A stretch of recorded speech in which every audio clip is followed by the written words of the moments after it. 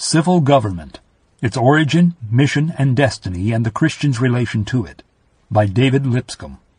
Nashville, Tennessee, McQuitty Printing Company, 1913.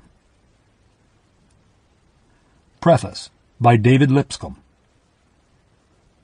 The writer of the following pages was early in life impressed with the idea that God, as the creator and preserver of the world, was its only rightful lawmaker and ruler, and that all the evil that afflicted humanity and the world had arisen from a failure on the part of man, to whom the rule of the earth had been committed by God, to maintain in its purity and sovereignty the authority and dominion of God as the only rule of the world. From the Bible he learned man had sinned against God, that an element of discord and confusion had entered into the world, and the world was out of harmonious relations with God and the universe. This being true, it early occurred to his mind that the one sure and sovereign remedy for these evils was the absolute submission to God on the part of man, and a restoration of his authority and rule in all the domains of the world. In the study of the Bible he saw the one purpose of God as set forth in that book was to bring man back under his own rule and government, so as to re-establish his authority and rule on earth, that God's will shall be done on earth as it is in heaven.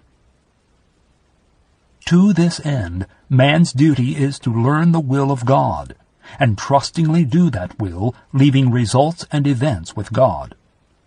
It became a fixed principle with him that in religion man must in faith do what God has ordained he should do, what he has declared would be well-pleasing to him, and then leave all in the hands of him who overrules the universe.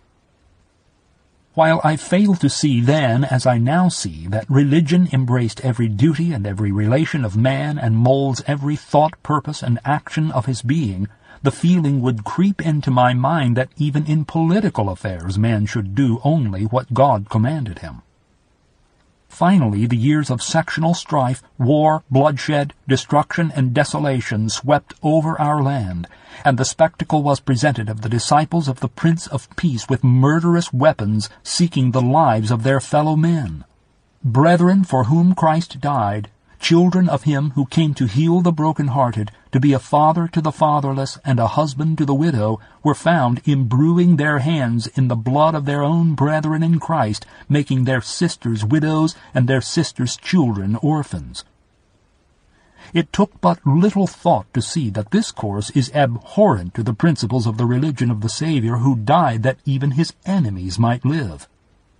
He had plainly declared that his children could not fight with carnal weapons even for the establishment of his own kingdom. Much less could they slay and destroy one another in the contentions and strivings of the kingdoms of this world. It took but little thought to see that Christians cannot fight, cannot slay one another or their fellow men at the behest of an earthly ruler, or to establish or maintain any human government. But if he cannot himself fight, can he vote to make another fight? What I lead or influence another to do, I do through that other. The man who votes to put another in a place or position is in honor bound to maintain him in that position, and is responsible for all the actions, courses, or results that logically and necessarily flow from the occupancy and maintenance of that position.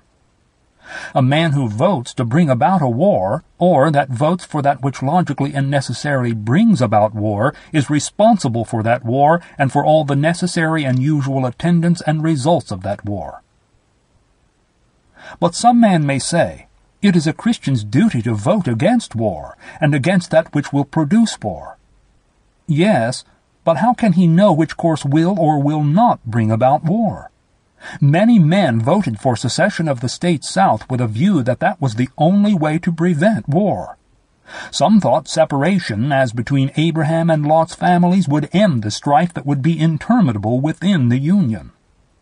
Others thought, argued, and voted, if the Southern states show a united front, there will be no war.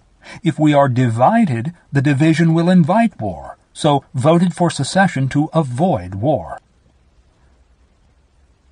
With these difficulties, inconsistencies, and troubles lying in the way, I determined to take the Bible and as a wholly new question study the origin of human government, its relations to God, to man, to the Church of Jesus Christ, and the connection of the Christian therewith and his duty to it. It did not take me long to reach a conclusion which is given in the following pages.